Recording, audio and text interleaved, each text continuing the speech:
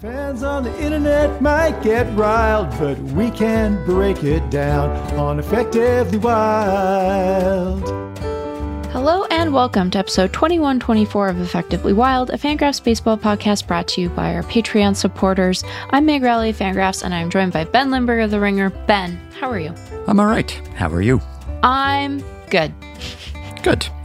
I watched the Super Bowl.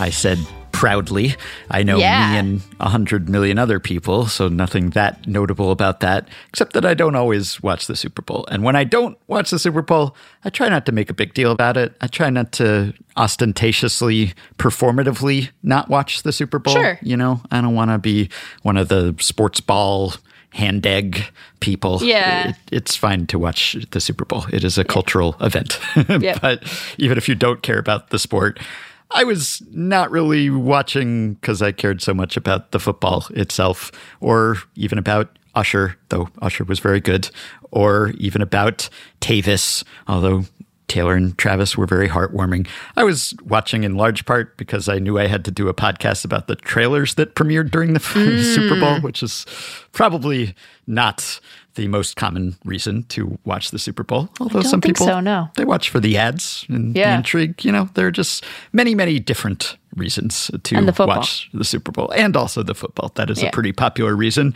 It was a good football game, as I understand it. I think I understand enough to say that it was indeed a good football game. Yes. And it did cause some slight envy in me to arise, some sports envy as a baseball supporter. There are some ways in which I feel like we've got it better than the other sports and the people who follow other sports exclusively. And then there are other ways in which I feel like, oh, it'd be cool if baseball had something like that.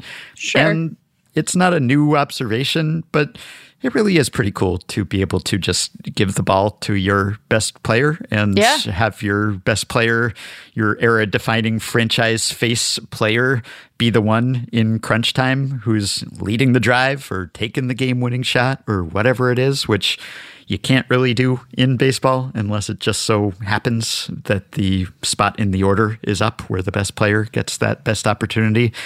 You know, you used to get it, I guess, more often when a starting pitcher would go deep into the game. Right. And then maybe like a ninth inning would be the equivalent of the final Mahomes drive, where it's just like, what does he have left? Everyone's tired. You know, he has to dig deep and reach back for a little extra. And sometimes you'd see the starter who would hold something in reserve for the last inning, and then suddenly they'd be doing the Verlander, just suddenly their velocity ticks up again, right? So we don't really get that anymore. And we've comped the starting pitcher to the quarterback kind of before as sort of a fellow protagonist figure. And that's not so much true of the starter anymore. So you get like closers, I guess, like a closer you can put in whenever you want in the big moments, but then they haven't been there for the rest of the game. So it's a little different. And, you know, I think there are some virtues to just like, hey, this is the luck of the draw. Or it's, you know, kind of random. And sometimes it makes it even more special when you do get Shohei Ohtani versus Mike Trout at the end of the game, right? I mean, you can't really plan for it. You can't necessarily orchestrate it. And so because it's rare, when the universe conspires to make that happen, then it's really great. But it would be really great to just be able to do that all the time. So I do have some slight sports envy there when I gaze at other sports that are able to do that. I think it's fine to have things about other sports that we appreciate. I mean, you're not a football person, really. So maybe you're not getting maximal enjoyment out of that, right? But I like that baseball is different in important ways from football, a sport I also really enjoy watching. Like it's nice to have, you know, different flavors. You don't want to eat the same meal for dinner every day. So I think having a little bit of difference can be nice. And to your point, like we get to appreciate things about the game that you don't see in football. Like we get a World Series, Ben, you know, multiple. I prefer that as a format. And I understand the reasons why that's not really as feasible for football. So that's fine. But it does make you appreciate like, oh, I get to, potentially see 7. That's so cool. So I think it's fine. I don't think anyone is going to revoke your baseball bona fides by you looking at another sport and saying, you guys, you're into something over there. That's pretty cool. Yeah. Well, we got a lot of mileage, maybe too much mileage for some people last offseason when we did just a running list, which is on the Effectively Wild wiki, of ways that baseball is unique or at least unusual. And a lot of those ways in which baseball is singular, I like baseball because of that. But there are certain ways that I think, hey, that's kind of cool. And obviously, if you follow multiple sports, as probably most people do, then you get to enjoy all of those things, every color of the rainbow, right? And I don't get that as much because I'm kind of a single sport, at least in a serious sort of way, guy. And, I can still admit that, hey, this would be kind of cool. I'm not saying we have to change baseball to come into line with that. I think it's valuable probably from a marketing perspective. Just, hey, you put the stars in the spotlight. And there have been various proposals. We get a lot of emails about ways that we could give managers more control over the batting order, and they could reset it, or they could send players up in whatever order they want as long as they use everyone. Or there's the Savannah Bananas golden batter rule, which you can just send one guy up there at that big moment. So I think it's a fun thing to think about and experiment with. But you're right. It is nice to have some variety and some difference. I mean, I would just point out that I think we sustained that bit for exactly as long as was appropriate, and anyone who disagrees is being very silly, I enjoyed it. It was the off season. What are you going to do? What are you going to do? What else is there to do, Well, by one definition, it's no longer the off season because some people, the second the Super Bowl is over, they start saying, it's baseball season. Right. Not exactly. I mean, it's sort of, I guess, maybe people have more mental room for baseball. Pitchers and catchers are reporting this week. So we're getting there. But don't worry, it'll be boring for several more weeks until the actual season starts. And some people say it's boring even then, but not us. I don't think so. Yeah, I mean, like you say that, but, if you're trying to get around the backfields at Camelback Ranch, good luck to you. Plenty of activity. You don't want to be a killjoy, right? You don't want to yuck anyone's yum. I've said so many nice things about the Dodgers and their offseason. Yeah. But I will say that part of me occupies the position of analyst, podcast host, managing editor of Fangraphs. And part of me occupies the position of someone who has to drive here, and might want to go see other guys at that facility. And whenever a team has a big off season, you're like, oh boy, getting on the backfields can be a real pain in the butt. You should be like a dumb sports fan about other stuff. You talk about how you're not like a deep football guy. And let me tell you something, not always being like the most intense fan of another sport. It feels so nice, Ben. I just get to be a big old goofus and no one cares what I have to say about my Seattle Seahawks. Who would care about such a thing other than my friends and family who have to keep listening to me? You could try that if you wanted to. I've been enjoying that with hockey, and I know even less. Yeah, well, that's actually, I was going to say, former Effectively Wild co-host Jeff Sullivan, he was a hockey fan, probably still is a hockey fan, and he always said he wanted to maintain some ignorance. He did not want to view hockey the way that he views baseball. He just wanted to be kind of the casual, mainstream, lowest common denominator, sort of salt-of-the-earth hockey fan. That's what he wanted. That's how he enjoyed the sport, and I enjoy it too. I just haven't really carved out enough room to call myself a fan as much as just a casual admirer, someone who can appreciate these other aspects of sports. But as I said on my other podcast, I mean, watching the Super Bowl to watch out for the Deadpool and Wolverine trailer is probably like I subscribe to Playboy for the articles kind of argument. I don't know how many people actually do that, but I picked a good single football game to watch, although it was one of the longer ones. I noted it was the 7th longest, at least by one accounting. So I committed to the bit when I was going to watch my one football game. It was going to be a lot of football. Good game though. Yeah. So there are still some baseball players unsigned, including some prominent players, the Boris Four and some of those players have been connected to the. I know it sounds like. Makes them sound like they're going to get indicted under the RICO statute or something. I know. I'm imagining them like sitting together in a courtroom or something. They're like, we did not do tax evasion. They have been connected, at least some of them, to the two teams that we are previewing the seasons of today. So we're going to be talking to Sahadev Sharma later in the episode about the Cubs. He covers the Cubs for The Athletic. Before Sahadev, we will be talking to Kennedy Landry, who covers the Texas Rangers for MLB.com.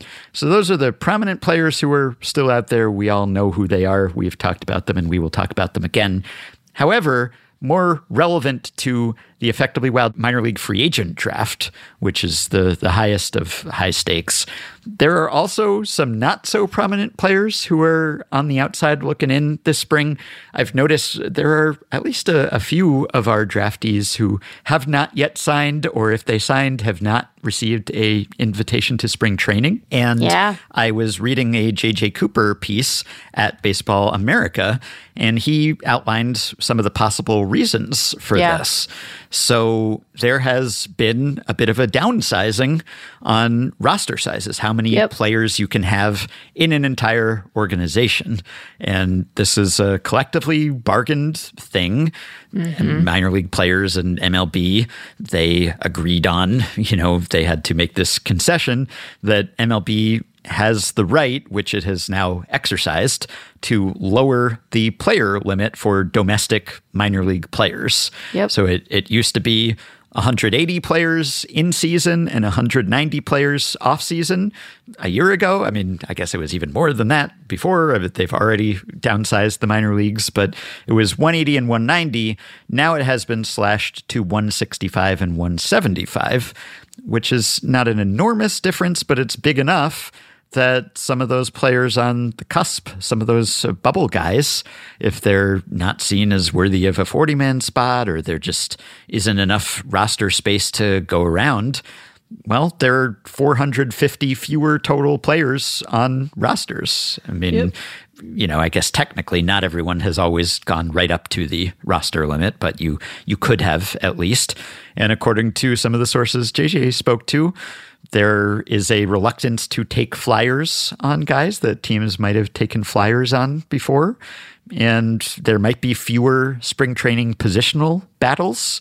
It might just be more the roster's set because you can't just invite oodles of NRI guys, non-roster invitees, to compete for playing time. You got to really pick your spots, your roster spots. So that has implications for some players. It also has implications, more importantly, frankly, for the Effectively Wild minor league free agent draft. So anyone who is following that closely, that is why, or at least one possible reason why, some of these guys still out in the cold, waiting for someone to welcome them into the warmth of a spring training roster.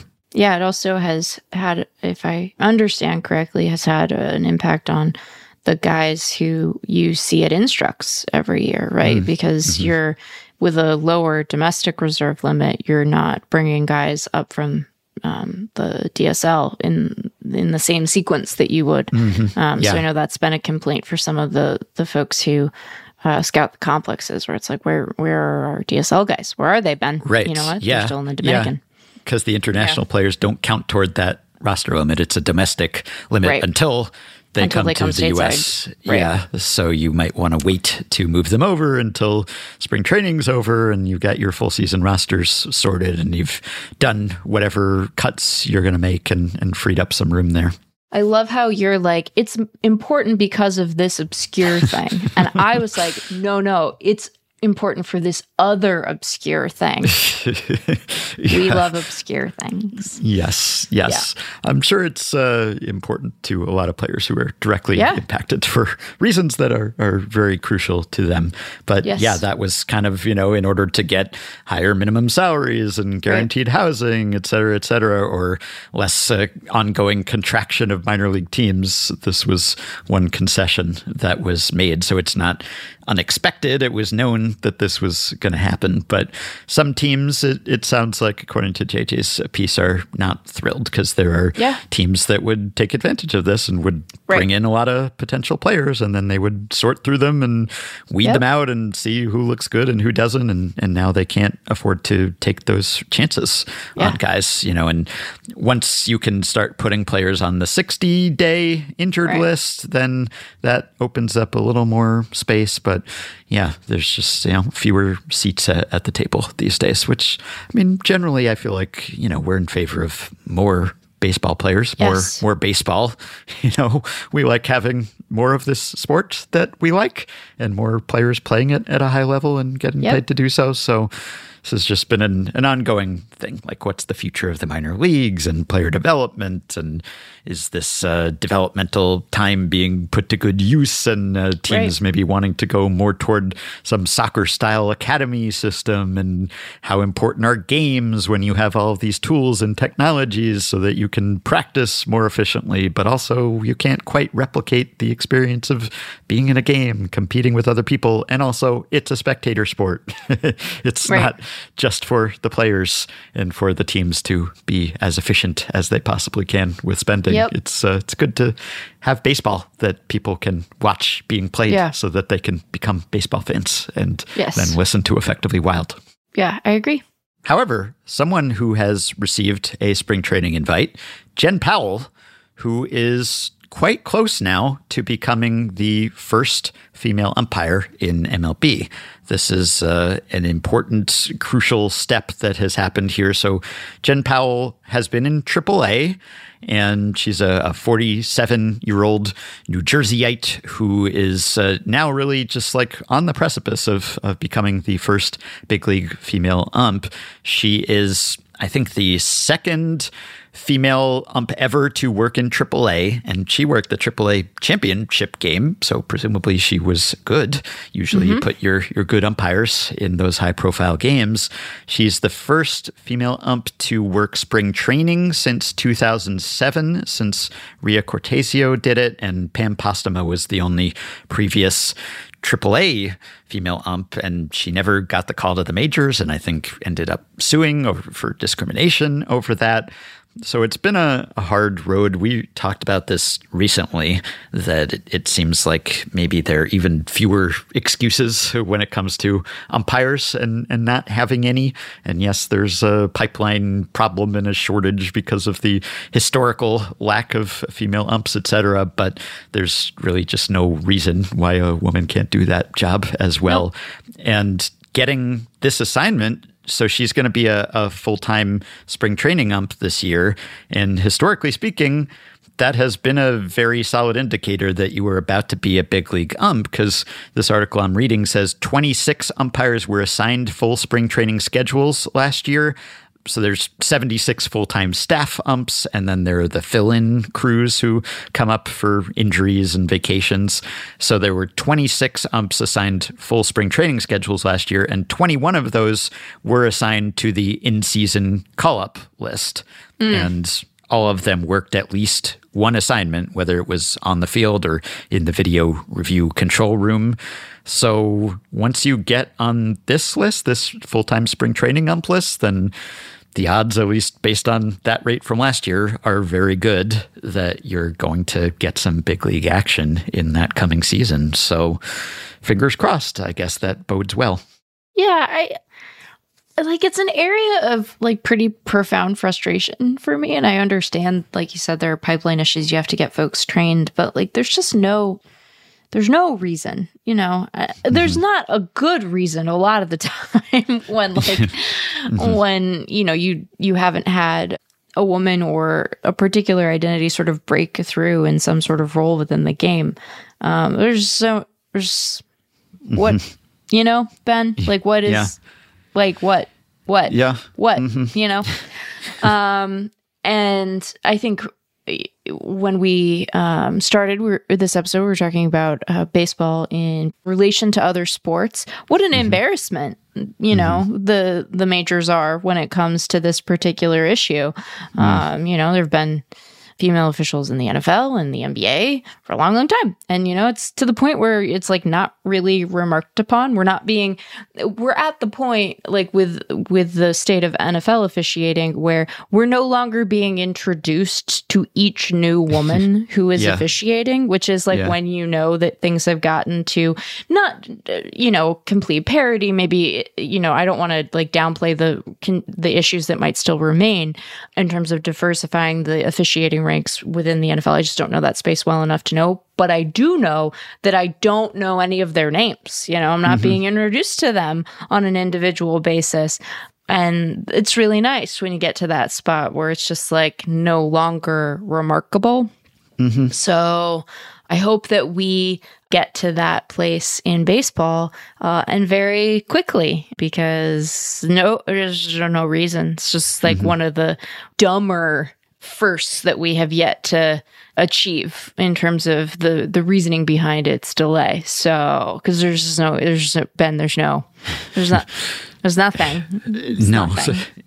So I don't know how many other women are in that pipeline currently. I know Isabella Robb is another professional ump who started a couple of years ago, but it's also that, when you get the first one, the barrier breaker, the trailblazer, it's not necessarily like, okay, the floodgates are open finally. I mean, we talked about Kim Ng, of course, and how much of a milestone it was that she got the GM job for the Marlins. And then, well, she's no longer doing that job, and no one else is currently, it's dudes all the way down. So, I guess the breakthrough is very important, but then what happens after the breakthrough is also pretty important. So, hopefully we get a non-male ump before we get a robo ump. I mean, I know that obviously, the ABS system coming in is not actually going to cut down on the number of umpires on the field. At least it's not supposed to initially. But it'd be nice to have, I think, that milestone, that human element milestone before we get the automatic milestone. Yeah, I agree, Ben. I agree. Yep. I just... Hopefully this season.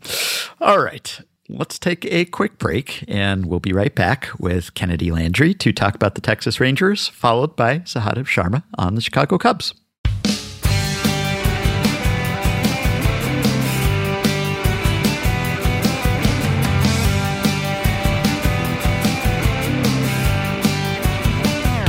Effectively Wild.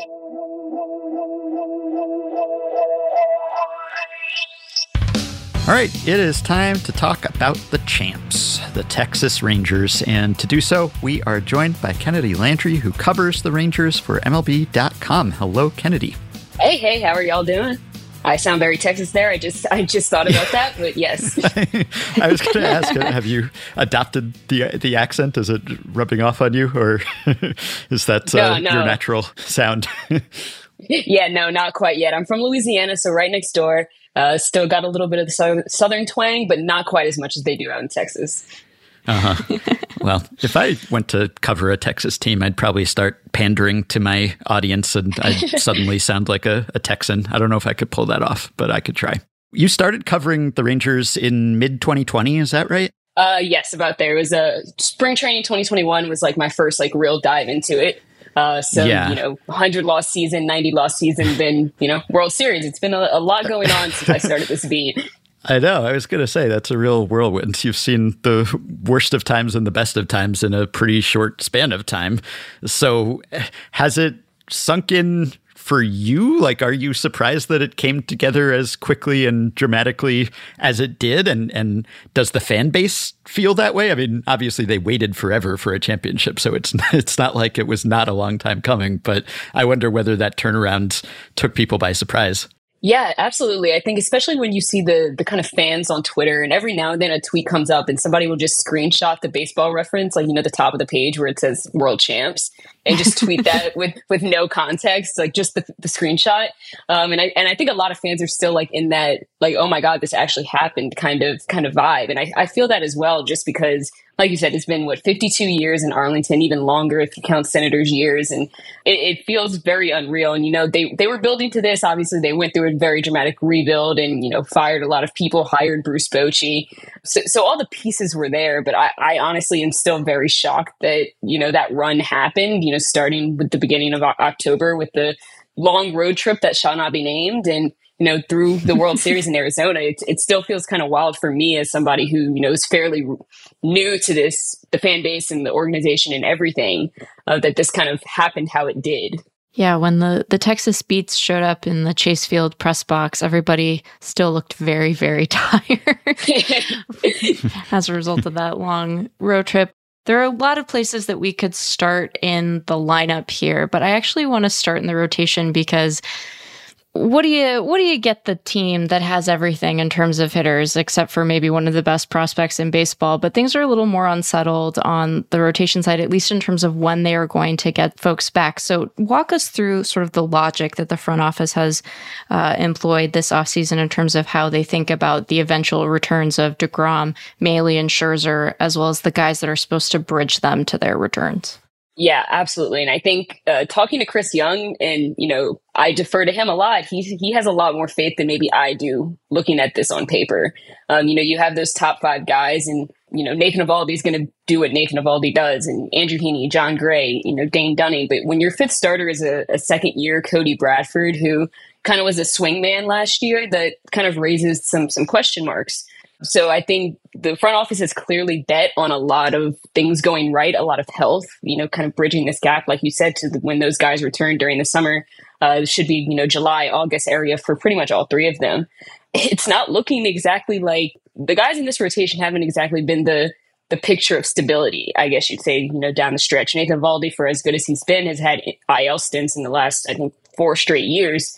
Even a guy like John Gray, who has been up and down health wise, Andrew Heaney has, been able to give innings, as has Dane Dunning and Cody Bradford. And I think they'll be able to eat a lot of innings, but they're definitely going to be relying on some of these guys coming in through the system like Owen White or Zach Kent. But the question really is, can those guys give you quality big league innings? Can they come up and not get shelled, once every 5 days? And I don't know if there's an actual answer for that. A lot of people have been asking me about Jack Leiter, and I think, again, that's another main point where I think Chris Young seems to have a lot more confidence than I do personally in, how Jack Leiter's development has gone. It has not been exactly how we all expected coming out of Vanderbilt, the ace pitcher that he was. And, he ended last year on a strong note in AAA, and maybe he can, turn that into something this year for the team and for himself and his career. But, there are a lot of question marks with this rotation going forward, going into camp in a couple of days. And hey, they just got their broadcast situation kind of settled. So maybe they come in at the last moment and get Jordan Montgomery and at least bring a little bit more stability back to this. But this isn't going to be a smooth ride if I had to predict it going into the year. Yeah, not to name drop, I was also talking to Chris Young recently for an article I'm working on at The Ringer, and he was mentioning, just when I congratulated him on the World Championship, that, the offseason has gone really quickly, or at least it's felt fast to him, and that, you win and you finally get to the promised land, and then it starts all over again. You just have to run it right back. You don't get to really savor that championship that long before you're asked to defend it. And the Rangers haven't been super active this offseason, and I don't know that they needed to be exactly, but, it's Kirby Yates and it's Tyler Mahle, right, and Andrew Knizner and David Robertson, right, mostly sort of minor moves, and as you mentioned, they're kind of depending on some guys to come back and be healthy. Were there areas where it might have made sense to upgrade, where they didn't? Often with teams that win the World Series, it's all about kind of bringing back the same group that just got you there and get the gang back together, maybe to a fault even sometimes. But between the injury returners and the prospects, was it seen as just sort of a, we kind of have what we need? Or are there areas where fans are frustrated that they weren't more aggressive?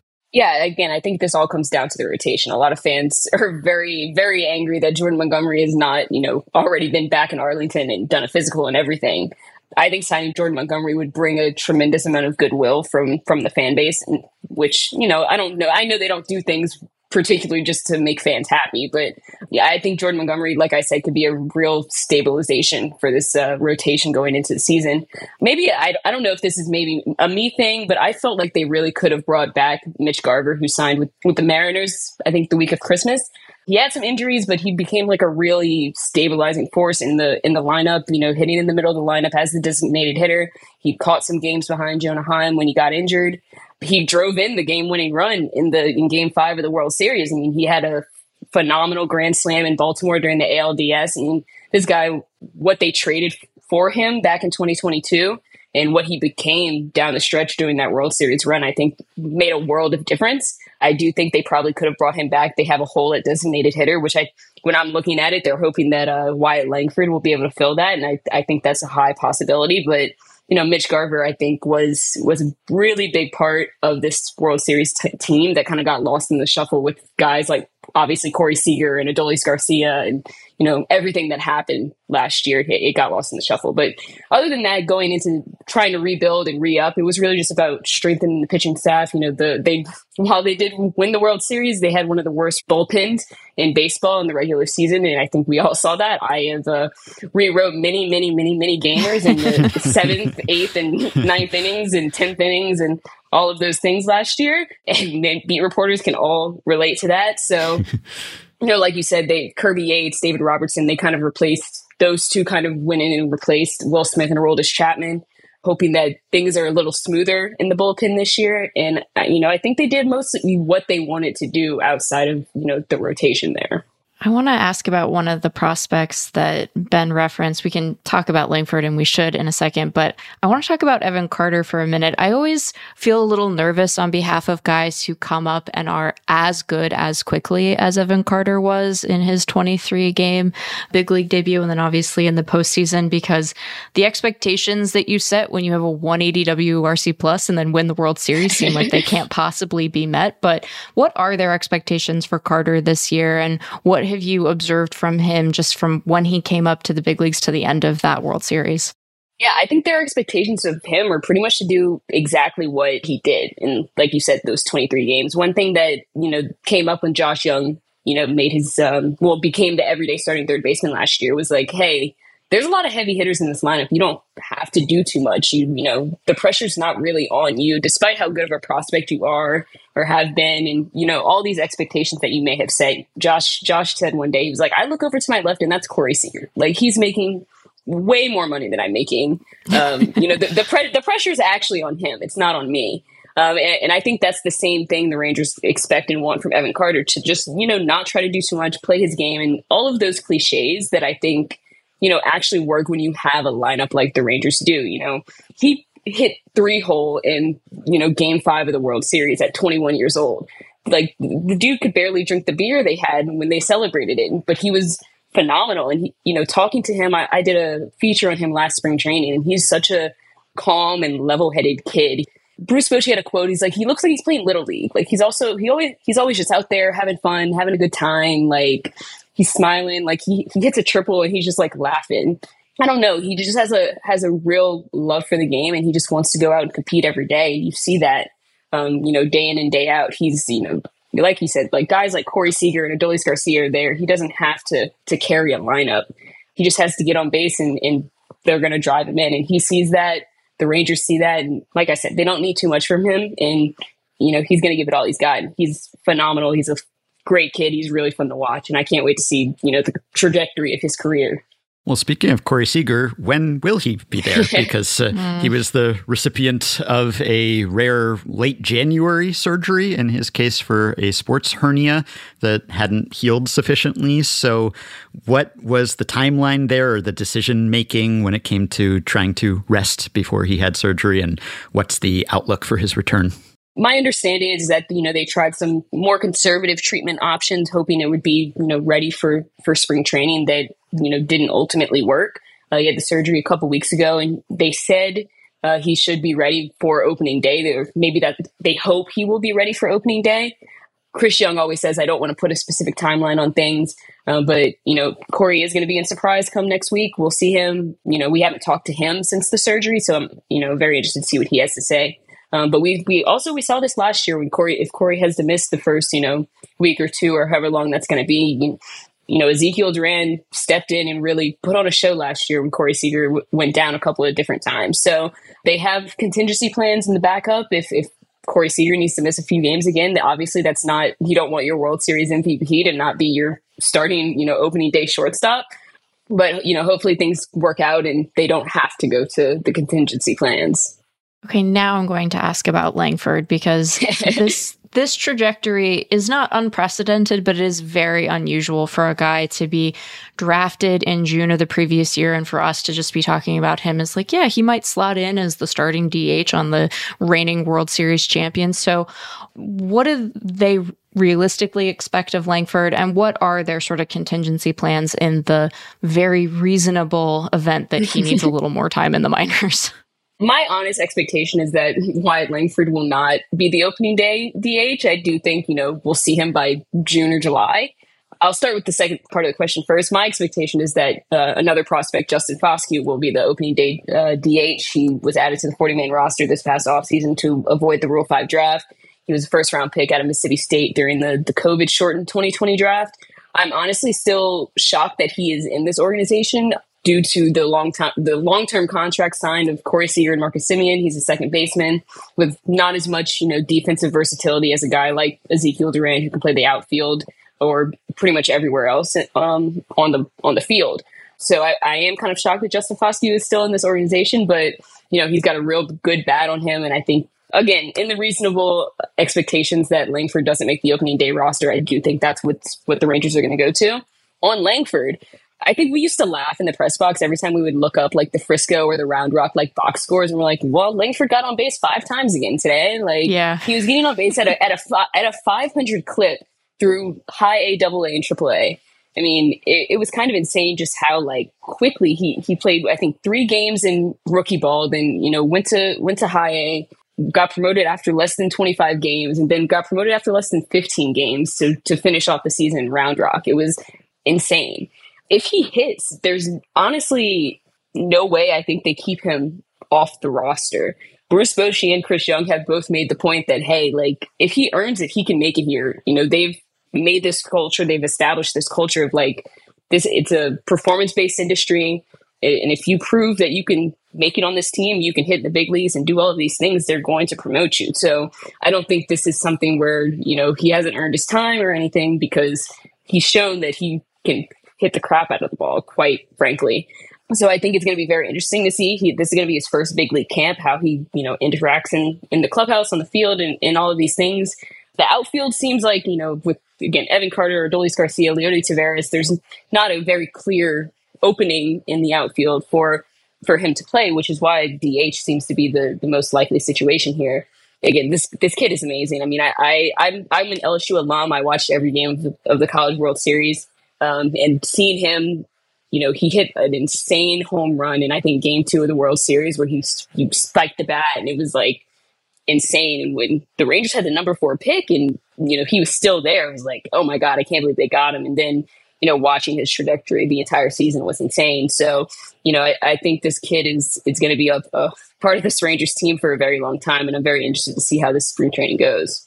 Yeah, I don't remember who asked the question, but I remember you might remember Kennedy and Chris Young's press conference after Adolis Garcia went down in the World Series. Someone asked, well, would you consider bringing Langford up? And Chris dismissed it kind of out of hand. And I was like, no, but really, would you consider bringing Langford up? Yeah, the group of us, the beat, we were talking about that when it happened. Because we were actually, funnily enough, we were in the Chick-fil-A line at Chase Field when we got the notification about it. So we're all standing there and we're like, are they going to call up Wyatt Langford for this? Like, are they going to do it? And we designated Evan Grant to be the person to ask that question. And he did. And like you said, Chris was kind of like, no, we're not going to do that. But we were all like, but are you? Well, while we're talking about young guys, let's talk about Josh Young. So he was very good until he hurt himself. And then when he came back from the injury, initially he struggled for a couple weeks, and then the postseason rolled around and he was sort of his old self again. So Is there additional offensive upside in Josh Jung? You know, his swing decisions maybe are not the best. He swings and misses a lot. He also has power. He can compensate for that. But can they run him through the Adolis Garcia machine and give him better swing selection, pitch selection as well, in addition to everything else he does well? Yeah, absolutely. I mean, we talked to Josh Jung at FanFest a couple weeks ago. And, you know, he said, I think I had a good season. It could have been a great season.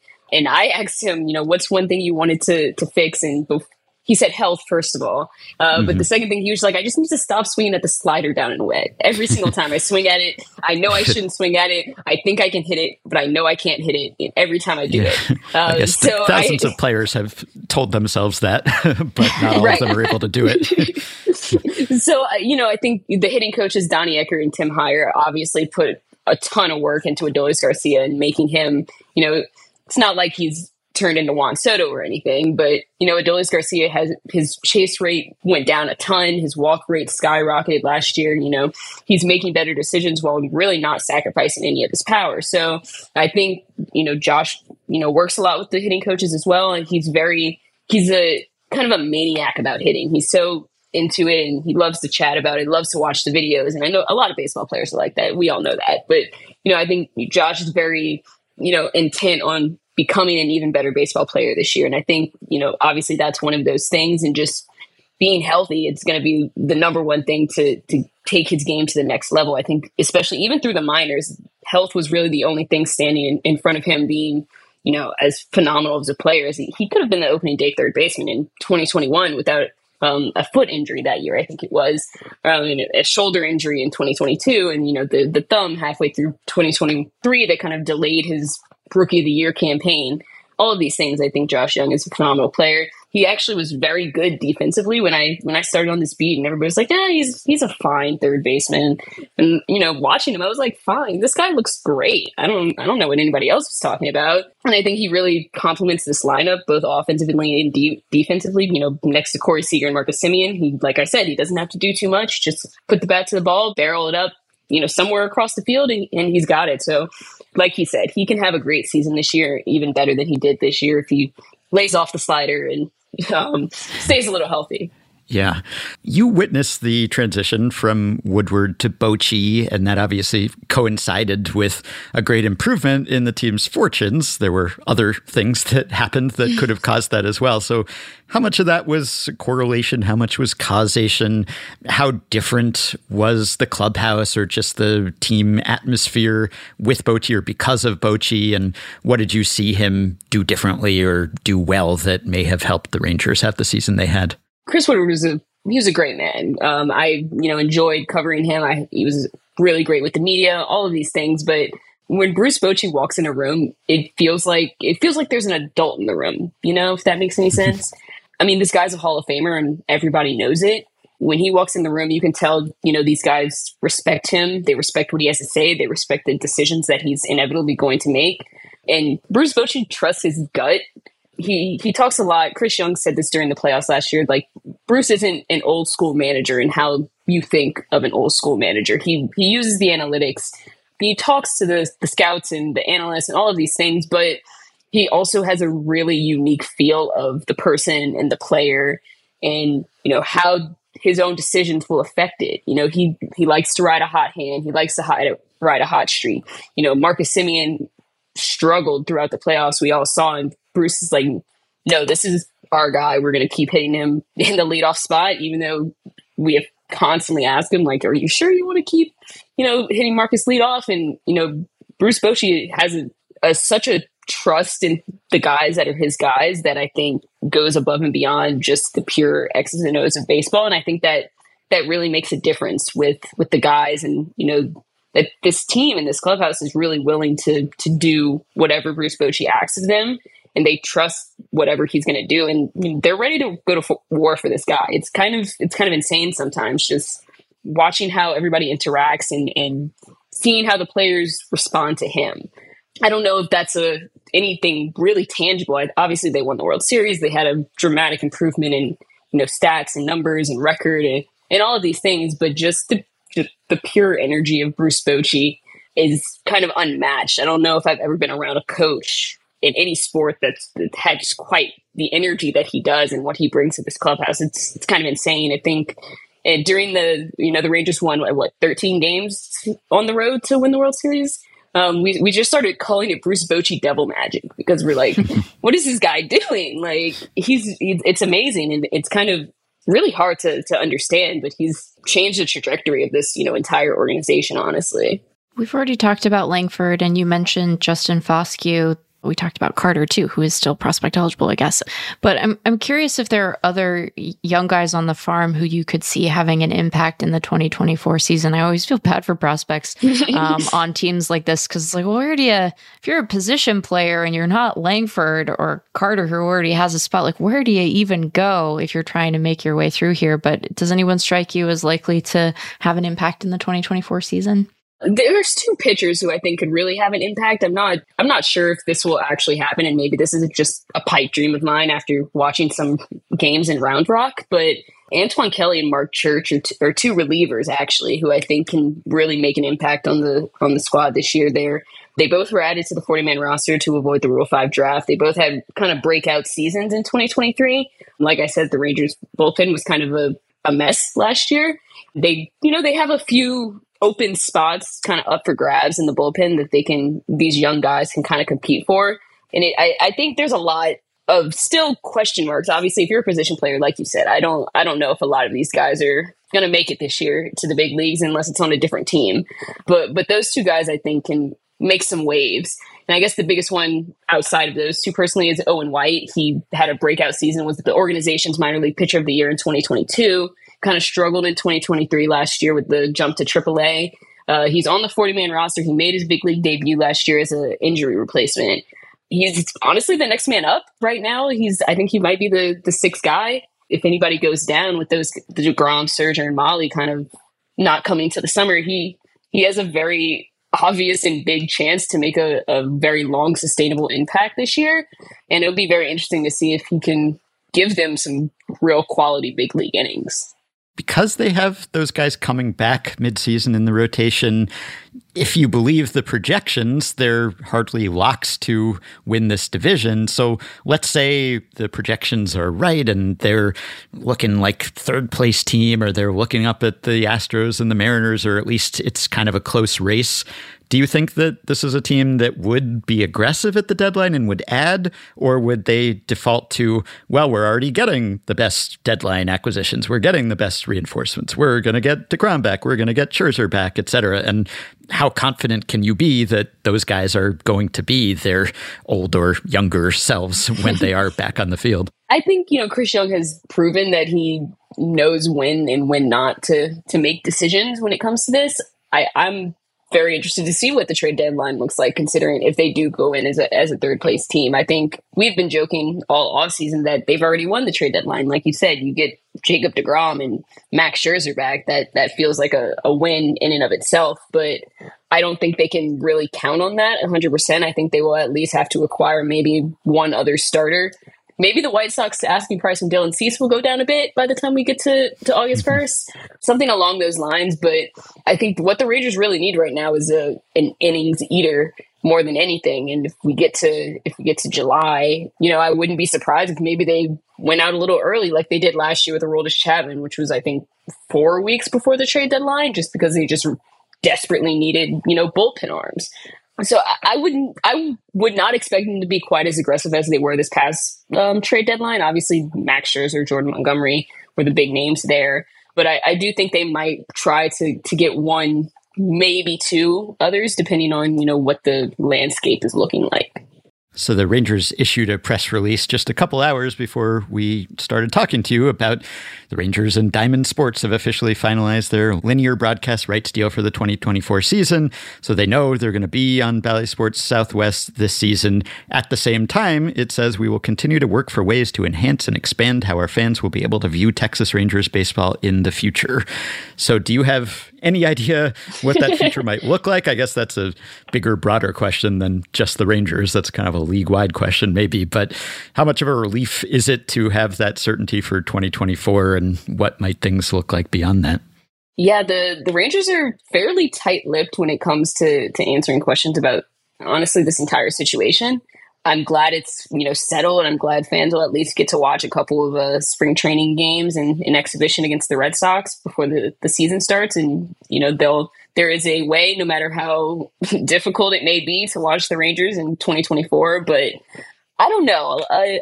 Sometimes I read a lot of the press releases and the news stories, and I'm like, I went to school for journalism and I write about baseball. This feels way over my head, That's kind of how I feel a lot of the times when I'm reading this. So I'm honestly not entirely sure where the Rangers will go after this. I know they've had a very long-standing agreement with Bally and Fox Sports as it was before. I hope we don't have to wait until February 12th for that news again next year. I guess this is a related question. I mean, the 2023 season saw a lot of clubs that had been willing to invest significant payroll dollars and spend big have a hard time, right? The Mets didn't make the postseason. Everything that happened in San Diego happened. And then, I think a lot of people who want clubs to run big payrolls if it helps them win held up the Rangers. It's like, but the Rangers, right? They won the World Series. They went out and they signed big free agent contracts and they were able to go get a championship. This roster, apart from needing another starter, is, at least on the position player side, very complete. What do you imagine their sort of payroll picture is going to be over the next year or a couple years, especially with the potential still uncertainty around the RSN stuff? The RSN does kind of complicate any situations. Obviously, especially looking at, they just signed Adolis Garcia to that 2-year extension to avoid an arbitration hearing. I think, you look at other guys like, Josh Young, Evan Carter, Wyatt Langford, who could be extension eligible, if we're looking forward to how the payroll will change. But again, I don't see them kind of investing as much externally in the coming years, considering, like you said, this roster is fairly complete. When on the position player side, it's pretty much everybody is, long-term at this point. I don't think any of the starters, except for DH, obviously that's a whole, will be a free agent until I think 2027, I want to say is the earliest. Don't quote me on that, but it'll be a few years. So any kind of external investment will come out probably on the pitching side, with a few guys departing after this year. Chris Young, Ray Davis, Neil Liebman, they've all kind of invested in this organization. They've shown that they're willing to spend money. And I think, if the needs arise and if they realize, hey, we need to, upgrade here or there or wherever, I do think they're not scared of upping payroll. That being said, I think the RSN does complicate the situation and how that kind of plays out over the next few years, whatever that may be.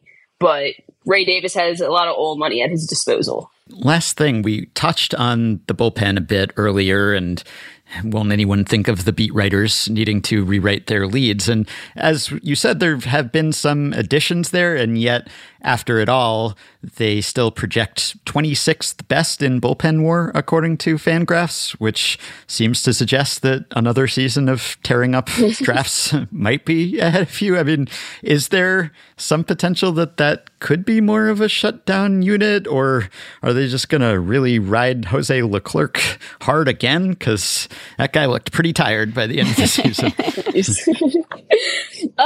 I don't think, they're going to come out and be a bullpen full of Mariano Rivera's next year, but I don't want to knock on wood, but I do think it's going to be significantly better than last year. For as good as Aroldis Chapman is, he blew his fair number of saves as well. Will Smith blew a significant number of saves.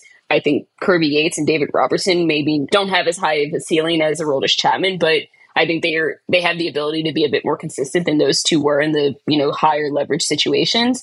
And Josh Sborz, when we look at, how he did in the regular season last year, it was a lot of overwork and, injury had him struggling. I think his final ERA was just under 6, but he was really good in the postseason. He was probably next to Jose Leclerc as their best reliever in the postseason. I think if he comes into camp healthy, he doesn't have to open the season on the injured list, doesn't have to take a 2-week trip to Round Rock on a rehab assignment. If he can, stay healthy and consistent, that's, another point in the Rangers' favor to be able to kind of get this thing moving in the right direction this year, especially with how bad it was last year. So we always end by asking what constitutes success this season for the team in question. And when you just won the World Series, I guess it's hard to go anywhere but down from there unless you repeat. Then again, it's hard to come into a season and say that it's really a failure if you don't win the World Series, even though a lot of teams will say that, even if it's just a lip service to kind of placate the fans and show that they have championship aspirations. But is there any other rubric by which Rangers fans could assess this season short of repeating, just in terms of, I don't know, setting up a long-term championship core or winning a division or progress in the farm system? I don't know. Is there any other way that we could judge this season except by the standards of last season? I don't know if anybody will say this out loud, but I think, losing to the division to the Astros on the game 162 and a 1-0 loss via tiebreaker really, really, really hurt. I think everybody in this organization wants to win the division. I think they, want to officially, quote unquote, usurp the Astros from their position atop of it. Obviously, they won the ALCS in very dramatic fashion in 7 games and in Houston, and that's good. That's great, especially, you win the World Series after all of that. But everybody wanted to win the division. By not winning the division, that, again, started the road trip from hell. Again, short of winning the World Series and repeating, I think if this team doesn't win the division, that will almost be kind of considered a failure, whether they, are able to get into the playoffs again by a wild card or, whatever that may be. They want to win this division and they want to do it over the Astros. Yeah, I guess they could be a little less streaky. Maybe it doesn't matter whether you're streaky or consistent when you win the World Series. However you got there, it's fine. But It would maybe be better for just the mental states of Rangers fans if they were just kind of consistently good instead of great sometimes and terrible sometimes. But however it goes, you can read about the Rangers season at MLB.com following Kennedy's coverage. Thank you so much for coming on. Awesome. Thank you guys for having me. This was great. And we will take one more quick break, and we'll be right back with Sahadev Sharma of The Athletic to talk about the Chicago Cubs. What's the greatest podcast of all? If you love the game of baseball, it's effectively wild. It's effectively wild. With Nan and Buck.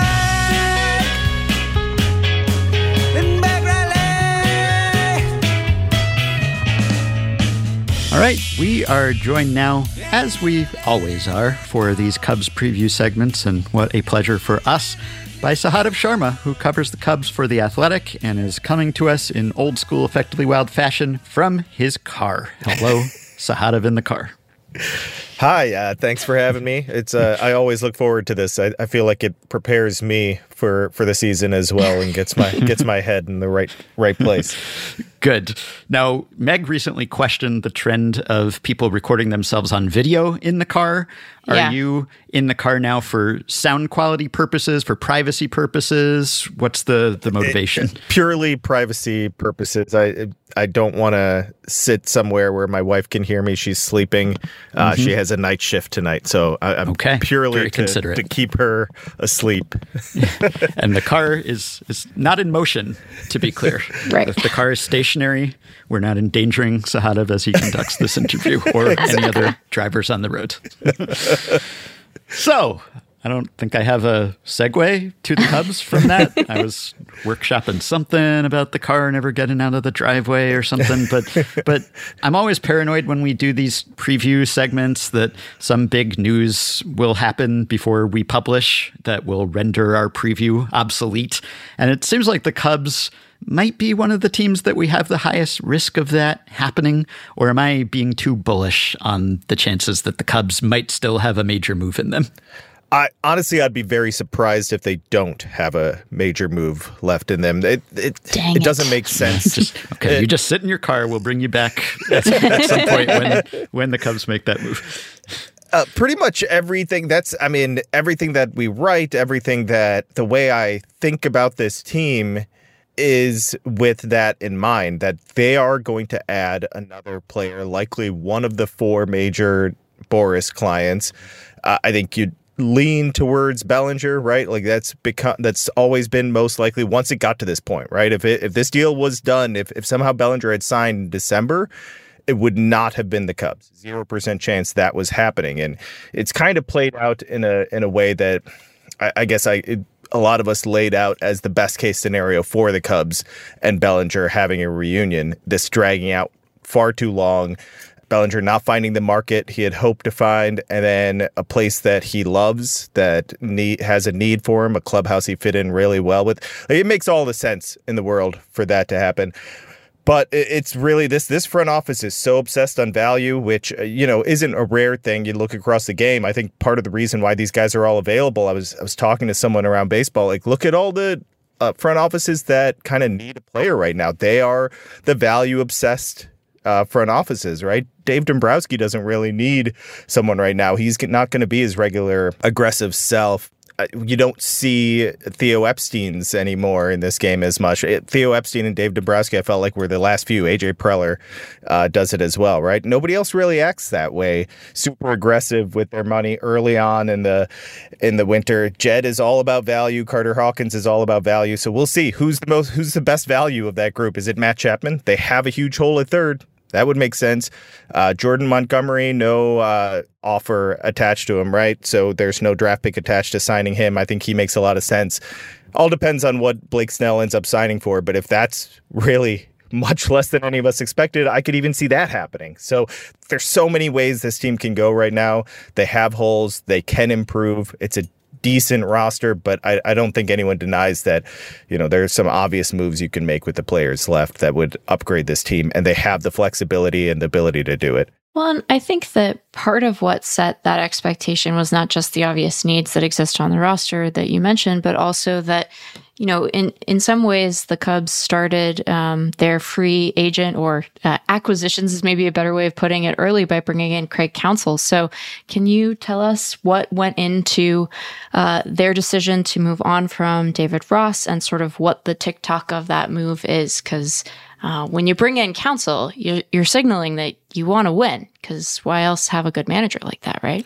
Right. I mean, well, this really goes back years, and it goes back to Madden years, where I distinctly remember just the way they talked about the Cubs, the Theo Epstein and Jed Hoyer at that time were in charge, right? And the way they talked about their team and the way they talked about the Brewers. And they wouldn't come out and say it, but it was pretty obvious they felt they were the more talented club, but somehow Milwaukee managed to, year after year, maximize the talent they had on their roster. And it was better as a group than it looked on paper.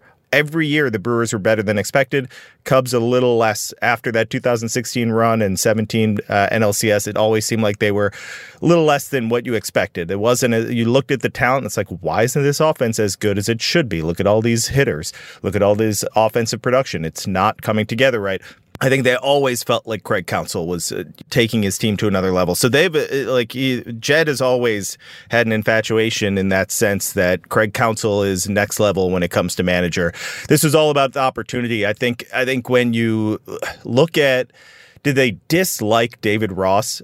I wouldn't say that. I think the fan base, especially with how the season ended, when you look at some of the numbers, it seems like that team should have had more wins. And what's the quickest thing to point to? The manager, right? Why didn't they live up to expectations? Why did they produce? Why did it seem like they should have had more wins? Fans are going to jump on the manager. I don't think they blamed everything on David Ross. I do think they looked at it as, here's an opportunity to get a difference-making manager. David Ross it's either going to be a 1-year deal, 1 year left on his deal, or you pick up the option, and that's kind of risky, right? Well, what do you want to do? Do you want to go into a lame duck season with David Ross and miss this opportunity to hire Craig Counsell, who clearly Jed Hoyer adores and thinks very highly of? They pulled off a shocker, right? I remember when it happened. It was one of the more shocking things I've ever covered, because it didn't seem like that was the direction they were going to go. But I think when you look back on it, it makes a lot of sense. And I get what they were doing. They believe he's a difference maker. I've talked to some of the players. They all love David Ross. I think they all kind of understand, like, this is a guy that's a proven needle mover in a in a job that I think has been devalued over the years, right? You need, maybe it shouldn't be, but I think it's been devalued in some sense, or maybe there's just not as many standout managers. I think there's a handful of them that really stand out to me, and Council is one of them. Now that Francona's gone, it's like Council, Kevin Cash, Bochy, and then, maybe a couple others, but those are the ones that stand out. Yeah, I was going to ask if David Ross was done dirty in sort of a Rick Renteria to Joe Madden kind of way, just because it seemed like they had told him that he was going to be back, or they had made some public statements to the effect of he was going to be back. No, he was looking for coaches. He was literally interviewing people for vacancies on the staff. Yeesh. And I'm sure he understands it's a business, and maybe the best manager becomes available. I'm sure the Cubs don't regret doing what they did with Madden. They won a World Series with him, right? But it was not the normal order of operations, I suppose you could say. Yeah, I think it's a fair question, and I think ultimately it's a very cold way to look at it, but that's the way they look at it, is this is what's best for the Cubs and winning. Mm-hmm. I think Jed pretty much straight up said that to us, and it doesn't feel great, like on a human level, but I think a lot of fans got very angry that anyone would even suggest. I'm basing it off comments and Twitter, which isn't the best thing to do, right? but some of them get very angry, like, why would you even suggest that this is bad? And it's like, it's not that it's bad for the team, it's just like David Ross was a good guy and handpicked by Jed and Theo, and he was the guy that replaced that they let the Hall of Fame manager Joe Madden, and I have plenty of criticism towards Joe Madden and how he handles things, but that doesn't mean like it's they handpicked David Ross to replace the guy that ended the curse in Chicago. They were all about him, and they let him go. I think it's a valid question. I think fans have more than moved on, but this was their guy, a guy that they speak very highly of, and we'll see what David Ross has for the future. I'm curious to see. I believe he'll manage again. I'm curious to see how well he does. I think there's something to the fact that he's a good connector. He handles the clubhouse really well. He works well with the front office. It was all about in-game stuff, and you can improve on that if you're willing to put in the work and willing to be open-minded. I think he has a skill set to be a manager, but yeah, I would not deny that it feels a little dirty. And at the time it was like, wow, this was their guy. And they did him. That was rough. He was literally interviewing people. I think Jed went out to Florida, knocked on his door and let him know what was going on. It was crazy. So let's talk about the biggest addition that they have made thus far, Shota Imanaga. Can you tell us how they evaluate him, what they expect him to do, how he ended up with the Cubs? Because it seemed like, and of course any free agent who signed somewhere can make it seem like this, but it certainly seemed like he really wanted to be a Cub. So he ended up kind of posting in Chicago about as early as December at some point. He was in the Chicagoland area because his agency has a lot of Chicago-based agents. So they felt like this was a nice central location. So a lot of people took that as, he wants to be with the Cubs. I do believe that that's not what would happen. They needed a central location. So while he's making all these visits, he has a home. He's not living in hotels. He has an actual place to stay, even if it's temporary. He kind of fell in love with the city at the time. The Cubs weren't showing a ton of interest. They kept in tabs. They wanted to make sure that, they knew what was going on there. And this plays right into Jed's hands. He's looking for value, right? He's always looking for value. He loves deadlines. Jed talks about this all the time. Deadlines spur action. And there was a deadline there. He had to sign by a certain date. So they felt out the market. They got in. They didn't really offer until late. And it was incentive laden. I believe there was a better offer out there as far as guaranteed money.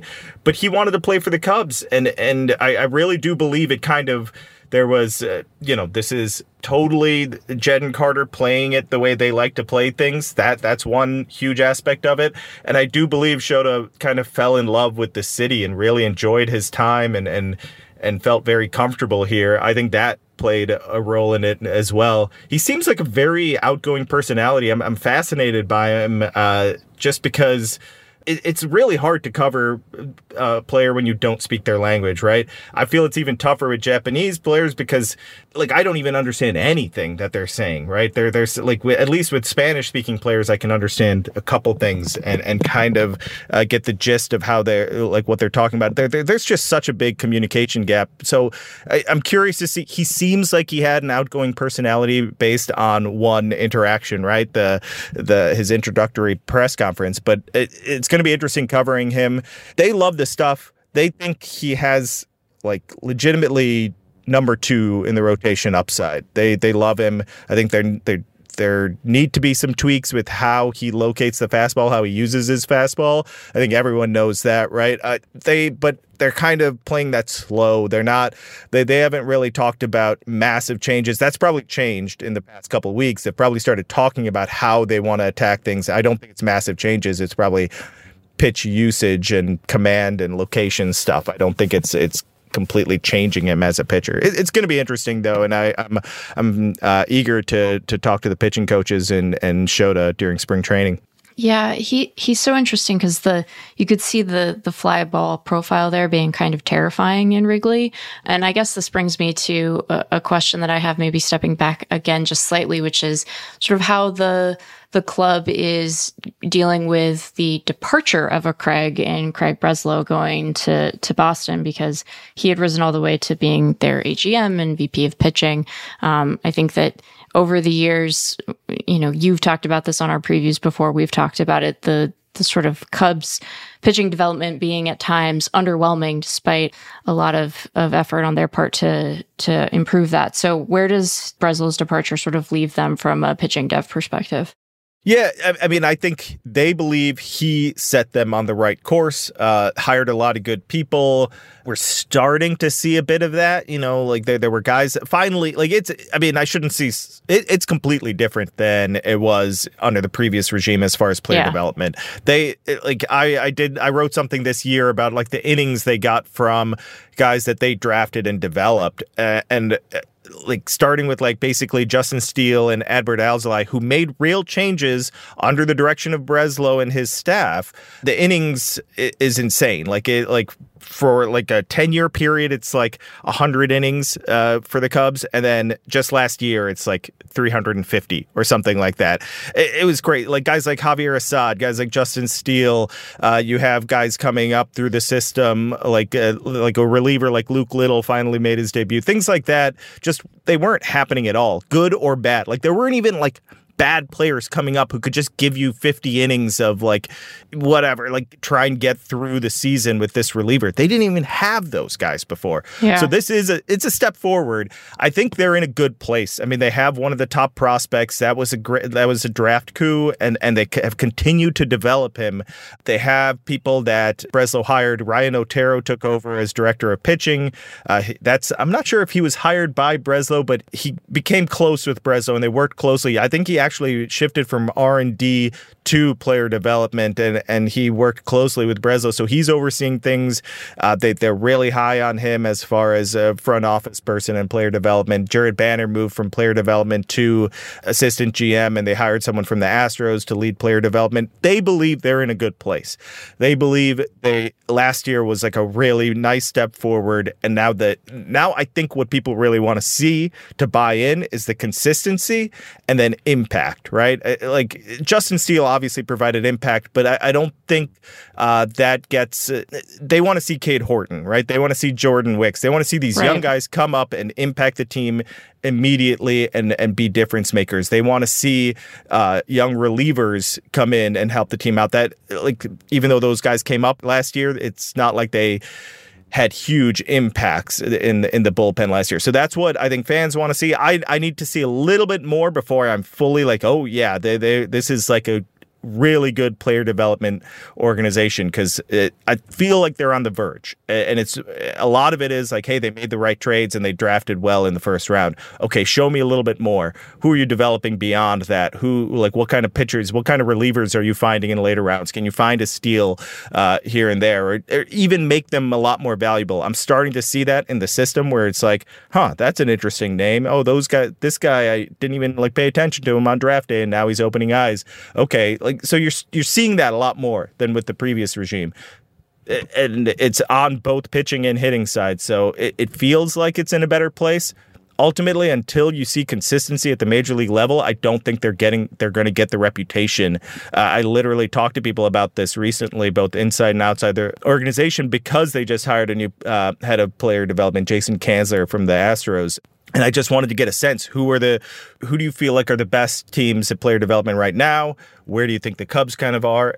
And like the general consensus is like, yeah, they have a chance to be looked at as really good. I need to see a little bit more. While it's like Baltimore, you trust. LA, you trust, right? You know right now those two kind of stand out with a couple here and there, like Cleveland, or some people like the Yankees, things like that, right? There's Tampa Bay, of course. So there's different opinions out there, but I just haven't heard the Cubs as like a standout yet. But I'm curious to see if they can develop that reputation.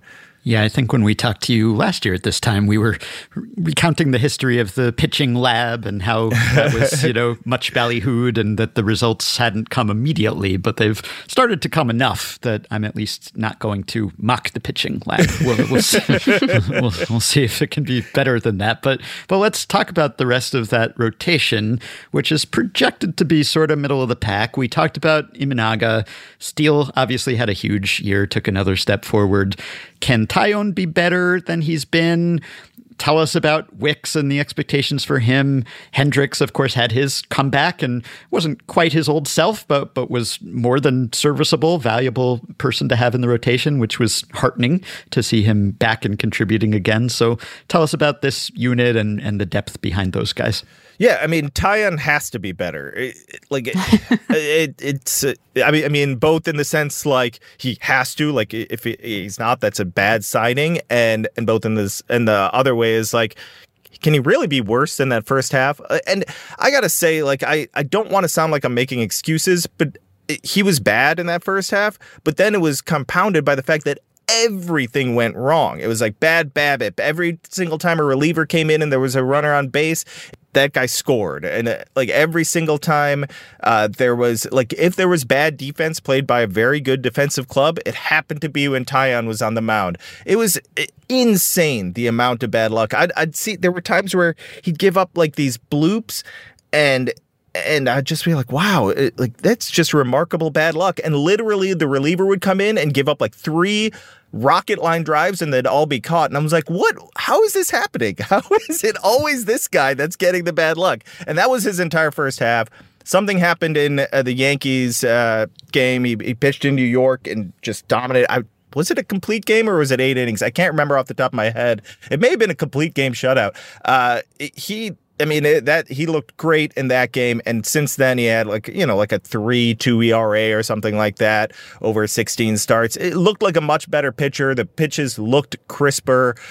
He had some like delivery issues that were popping up. He added a sweeper, and there were 100 different things going on. But sometimes when you add a new pitch, it can screw up the delivery slightly or screw up something slightly, and it just leads to little tiny issues.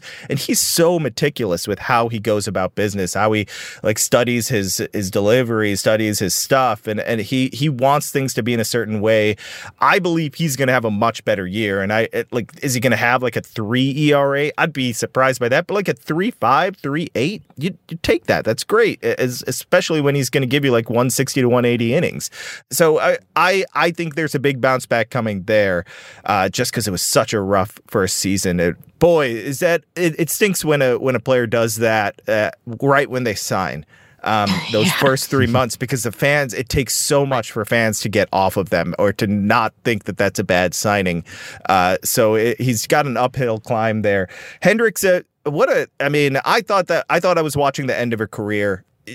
I thought that's what was happening. So it's a really nice story that what he did last year, was he his dominant, 2016 self? No, he obviously wasn't.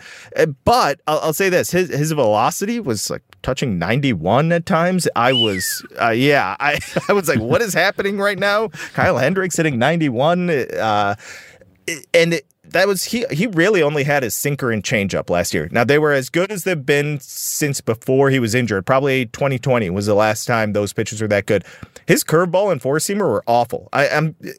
I don't know the numbers, but I need to go back and look at this to refresh my memory. But I want to say, like, those were knocked around. They didn't have the normal shape. Nothing was right. He was working to get those back. If he can get those back, I think, he has a chance to, he's not going to be the same pitcher he was. And maybe I'm wrong on that because he keeps proving people wrong seemingly every step of the way. But I think he can be a pretty serviceable back end of the rotation pitcher. And I think that's kind of what they need. They need a lot. They need him mostly for intangibles now, too. Like, I shouldn't say mostly, partly for intangibles. He's the leader of the rotation as far as that veteran guy. He's going to teach these young guys. And there's a lot of them, right? So Steele needs to be close to what he was, right, for this team to be a success. Imanaga needs to step up and be better than what his contract says he is, right? Like, he needs to be that number 2 that they believe he is. Taillon needs to bounce back, and Hendricks needs to be stable and really teach these young guys how to go about business. Jordan Wicks is a lefty with a nasty changeup, ticked up a little bit velocity-wise, better shapes with his breaking stuff. I didn't see the breaking stuff a lot in the big leagues. He really relied on, dotting up the fastball and then the changeup. And I think outside of his first start, there wasn't a ton of swing and miss. I'm curious to see what he is. They love his demeanor. They love how he goes about business. He's confident on the mound. When you talk about intangibles, I think he has all of those things that they want in a starting pitcher. He doesn't back down. He knows how to pitch without, say, his best pitches. And working that day, he'll find a way to grind through it. I'm curious how good he is. But I think the upside is there for middle of the rotation. And then there's so much more youth. There's Hayden Wesneski. There's Javier Assad. We talked about Cade Horton. What's Ben Brown? There's a lot of interesting names. I think Cade Horton is obviously the one that I'm curious about the most.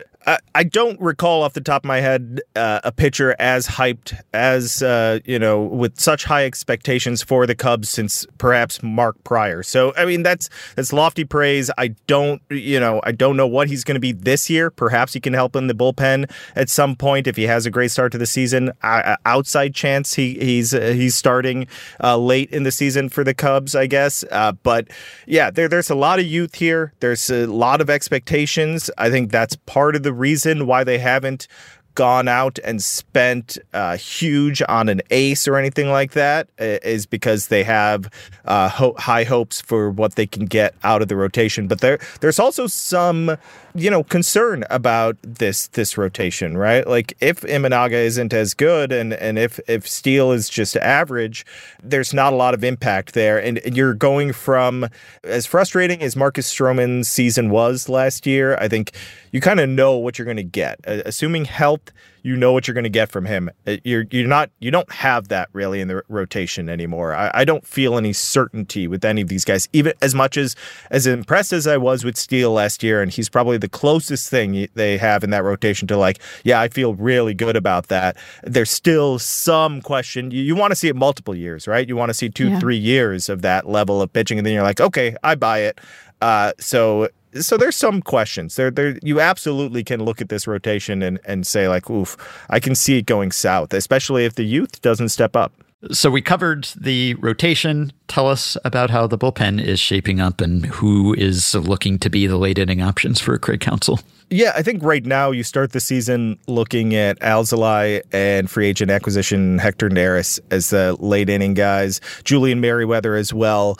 Neris is a huge addition for they needed a consistent veteran presence in that bullpen that can post and show up as needed, make a ton of appearances, and not only for what it means on the field, but I really think this can't be undervalued. I heard this a lot last year.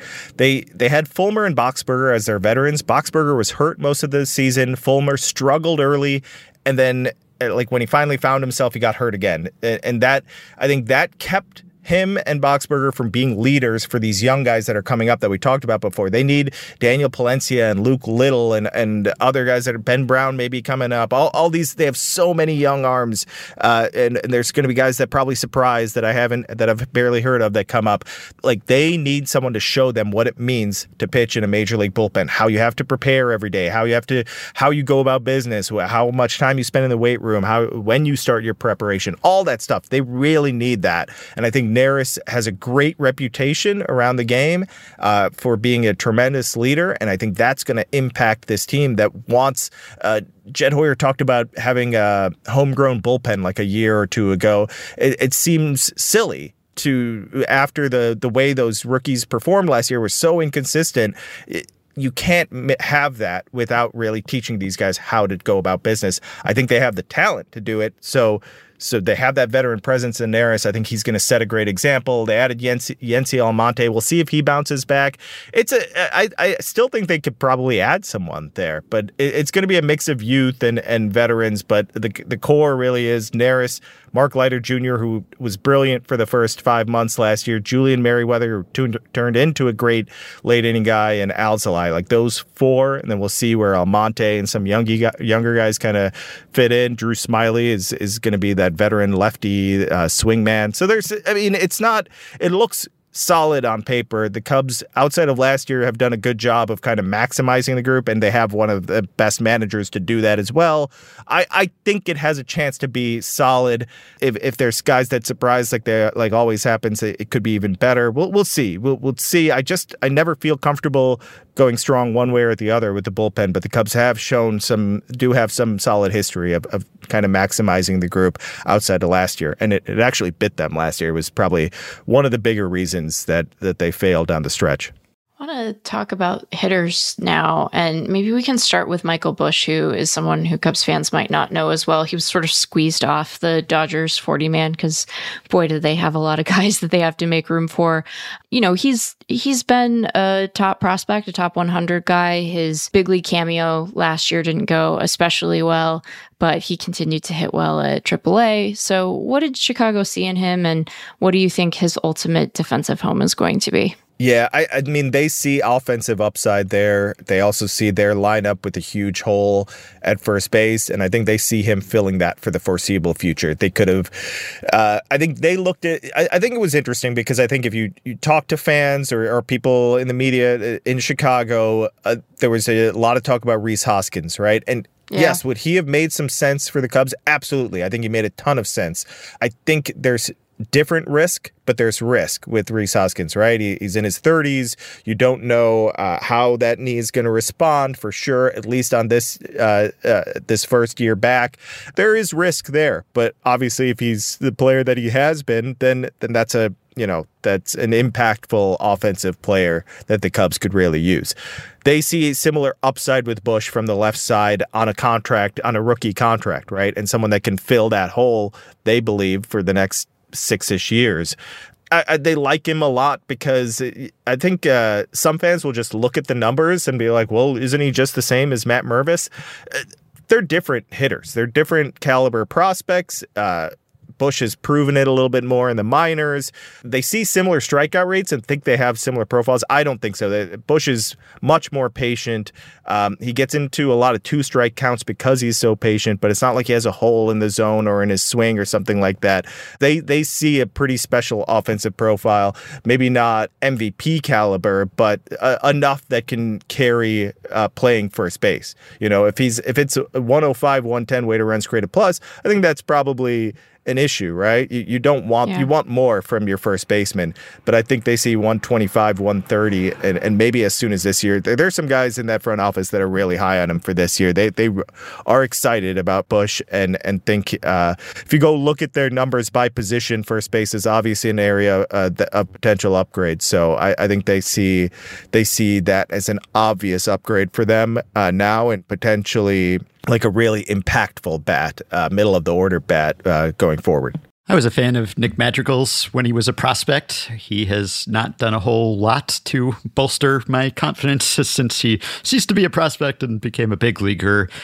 Is there still reason to hope? Is Nick Madrigal a post-hype sleeper? Should I still believe?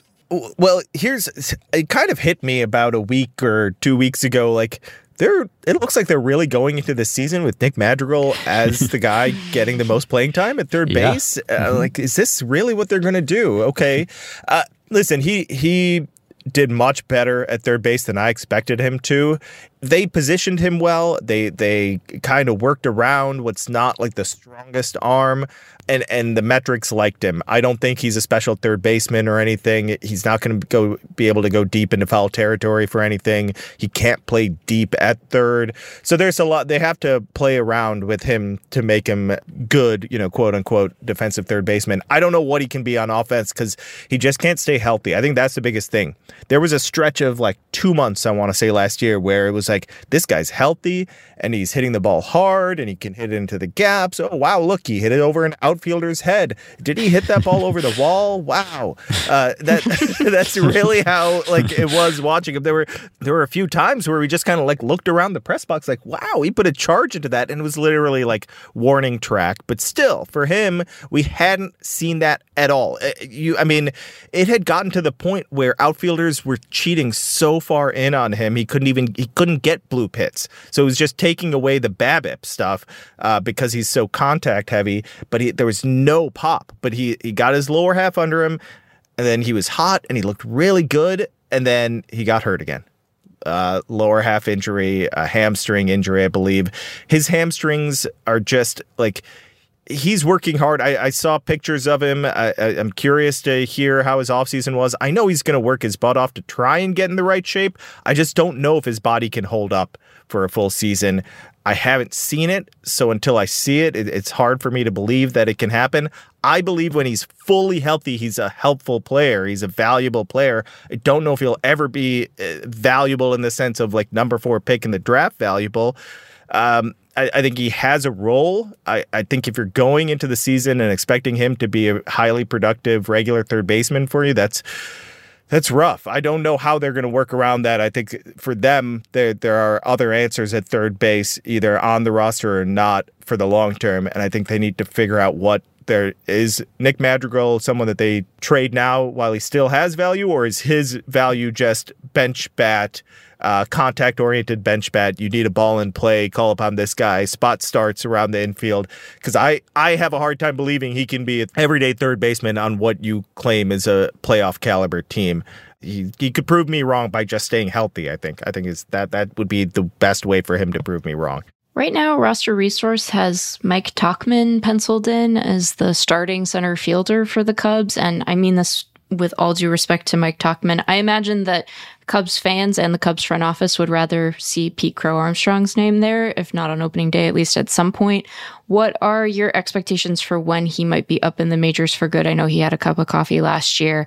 And where does his bat sit right now? Because the defense has never really been in question with PCA, but I think there have been hit tool questions that have sort of plagued him even with this resurgence of power that he's had. So what's the latest with Pete Crow Armstrong? I thought you were going to say Cody Bellinger's name. That too. Yeah, I think Cubs fans, if you ask them right now, they'd love to see Pete Crow Armstrong starting in the minors because Cody Bellinger's in center field and Michael Busch is at first. But yes, I would agree that a lot of people, if it's between Tauchman and Pete Crow Armstrong, they'd like to see PCA up to start the season. I mean, there's some value there in the sense that if he starts the season with the team and then he ends up rookie of the year, there's you get the extra draft picks, right? I can't remember the exact compensation there, but that's valuable to the team, of course, and helps them. The big question with PCA is the offense, and he worked on it a ton in the offseason at Arizona. He was in Arizona. Very specific things that they're working on. Dustin Kelly was out there for a while with him. That's the Cubs hitting coach. And it's all about the fastball and the fastball up, deciding like how do you lay off this, and when you're not laying off it, how is it not like weak contact or popping the ball up or whatever it is. So that's really the focus right now. I think it was very clear that was the issue when he came up. He looked overmatched by fastballs at times. You don't want to take too much away from that, such a small sample, but I think if you were to, you're not taking anything good away offensively. So what it did was it made it very obvious what he needed to work on, and he set out to work on those things. The team was very clear about it. Like, hey, work your butt off on these things, and you have a chance. You'll have a chance to earn a spot to start the season. I think there's a legitimate chance. We got to see what happens with Cody Bellinger. Tauchman is a really valuable player in the sense like that's like similar to Madrigal in the sense that if he's your bench guy, if he's your fourth outfielder, right, you can be happy. But yeah, maybe he starts the season in center field. Maybe it's Tauchman. I'd still see it being them wanting to lean PCA, give the young guy a chance, and Tauchman can be the extra outfielder, and I think there's value there. And then ultimately the best case for the Cubs, I really believe, is signing Bellinger. Like they need him in multiple ways. Seiya Suzuki absolutely raked the last couple months of the season after his mental break. So was it just that mental break? Was it a mechanical change? Can Cubs fans expect him to be, if not 1,000 OPS guy for a full season, something closer to that? I've always been high on Suzuki's potential because he's got a lot of qualities that you love, right? He can barrel the ball. He doesn't swing and miss a lot. He's got all these qualities that you look at and you're like, yeah, this is a quality, like a high quality offensive force. If it all comes together, he could be like all-star caliber. I think, the last 2 months, it was huge. It was a mental break, right? And it really was mental issues. He tweaks his mechanics all the time. He doesn't like to talk about it, but I've talked to enough people that I know that he's constantly messing with things, timing things, different aspects of his swing. He's a tweaker, but he'll stick with something when he feels right. What was wrong was he just was in between on everything. He was mentally out of it. He lost his confidence. David Ross sat him, told him to watch for a while. And he came back and he was super aggressive. That didn't last the entire 2 months, but his first, I want to say 2 weeks, he was as aggressive as I've seen him. And this is a topic of conversation with him because he's really, it's borderline passive, his patience, where it's like he'll let balls down the heart of the zone go by, and it's like, that's what you got to attack. And I think pitchers were kind of figuring that out. So when he came back, he was just like, I'm jumping on the first good pitch I see. And he hit some rockets all over the field. I think he got his swagger back. He was super confident, and he didn't stay aggressive like that, but he was producing like crazy down the stretch, like you said. I think there's a potential to be that type of bat for a full season. I'm going to see it to really buy in guy, but still, like I said, I've been high on him because of the qualities. What he can do shows me that the outputs should be there for him to be an all-star, maybe 140 plus weighted runs created plus for a full season. The Cubs need that. They would be so happy if that's what Seiya turns into. I think he has a chance to. So we always end by asking what would constitute a success for this team. Now, the Cubs were recently ranked by Baseball Prospectus as the number 2 overall farm system in the game behind Baltimore, which that's a success of sorts. That is certainly a step forward. And we talked a little bit about the improvements in pitching development. But what about holistically? What's the goal for the season? Even though they've got a great farm system now, it's not a rebuilding club. They have rebuilt, or they're trying to have rebuilt. I don't know if that tense made sense, but they're trying to compete, and they almost made it in last year, and it was disappointing that they ultimately fell short. So where do they stand? Where should Cubs fans assess them at competitively? Yeah, I think Cubs fans should be grading harshly at this point now, and they should set their expectations firmly as the playoffs. Rebuilds have to end, and they wouldn't even call this a rebuild, so we're not even going to give them that. They need to start winning. It's the Chicago Cubs, big market team. I really think when I'm talking about what constitutes a success, they have to sign one of the big free agents too. They have to sign one of these big remaining free agents. They have to have a team on paper by opening day that I look at and say, yeah, that's a team that can be as good as the Cardinals, if not better. And then go out and win and win their division and really set themselves up for us to think by the end of this season, that is a scary team on the rise. I'm not saying they're going to make it to the World Series, make an NLCS run or anything like that. Sure, anything can happen in the playoffs, so maybe that happens, but they need to make the playoffs and have some young guys come up, have an established team that you kind of see the core with young guys coming up and saying, that's a dangerous club going forward. That needs to be what happens. If it's not, then the plans that they had really haven't worked. because it can't be any longer than going into 2025 and saying that's a World Series contender or that's a team that teams should be looking out for. All right. Well, we always look forward to having you on, whether the Cubs are good or bad or somewhere in between that's hard to pin down, and even if they are still potentially a work in progress.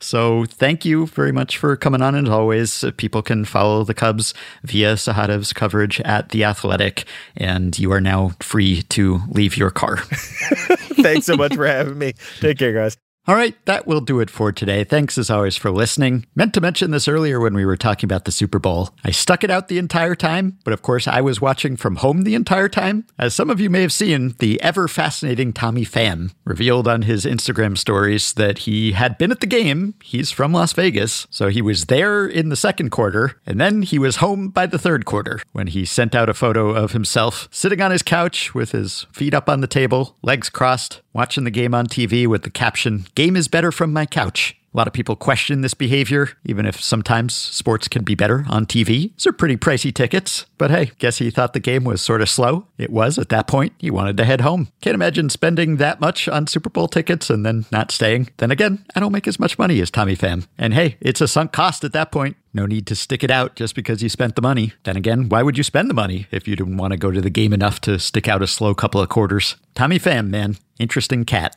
If you'd like to give me and Meg enough money to buy Super Bowl tickets and leave halfway through, did he stay for Usher, I wonder? I hope so. That man's got moves. Or if you just want to help us keep the podcast going, help us stay ad-free, and get yourself access to some perks, you can support Effectively Wild on Patreon by going to patreon.com/effectivelywild. The following 5 listeners have already signed up and pledged some monthly or yearly amount: Michael Beaton, Steiner, French Noble, Avid Demon, and Teresa Gallagher. Thanks to all of you. Patreon perks include access to the Effectively Wild Discord group, monthly bonus episodes, playoff live streams, prioritized email answers, discounts on merch and ad-free Fangraphs memberships, and so much more. Check out all the offerings at patreon.com/effectivelywild. If you are a Patreon supporter, you can message us through the Patreon site. If not, you can contact us via email. Send your questions and comments to podcast@fangraphs.com. You can rate, review, and subscribe to Effectively Wild on iTunes and Spotify and other podcast platforms. You can join our Facebook group at facebook.com/group/effectivelywild. You can follow Effectively Wild on Twitter at EWPod, and you can find the Effectively Wild subreddit at r/effectivelywild. Thanks to Shane McKeon for his editing and production assistance. We'll have another preview pod for you later this week, but we'll be back with a non-preview pod next. Talk to you then. Where do you go in a world of bad taste? For the good takes on baseball and life, with a balance of analytics and humor, philosophical musing, effectively wild, effectively wild, effectively wild.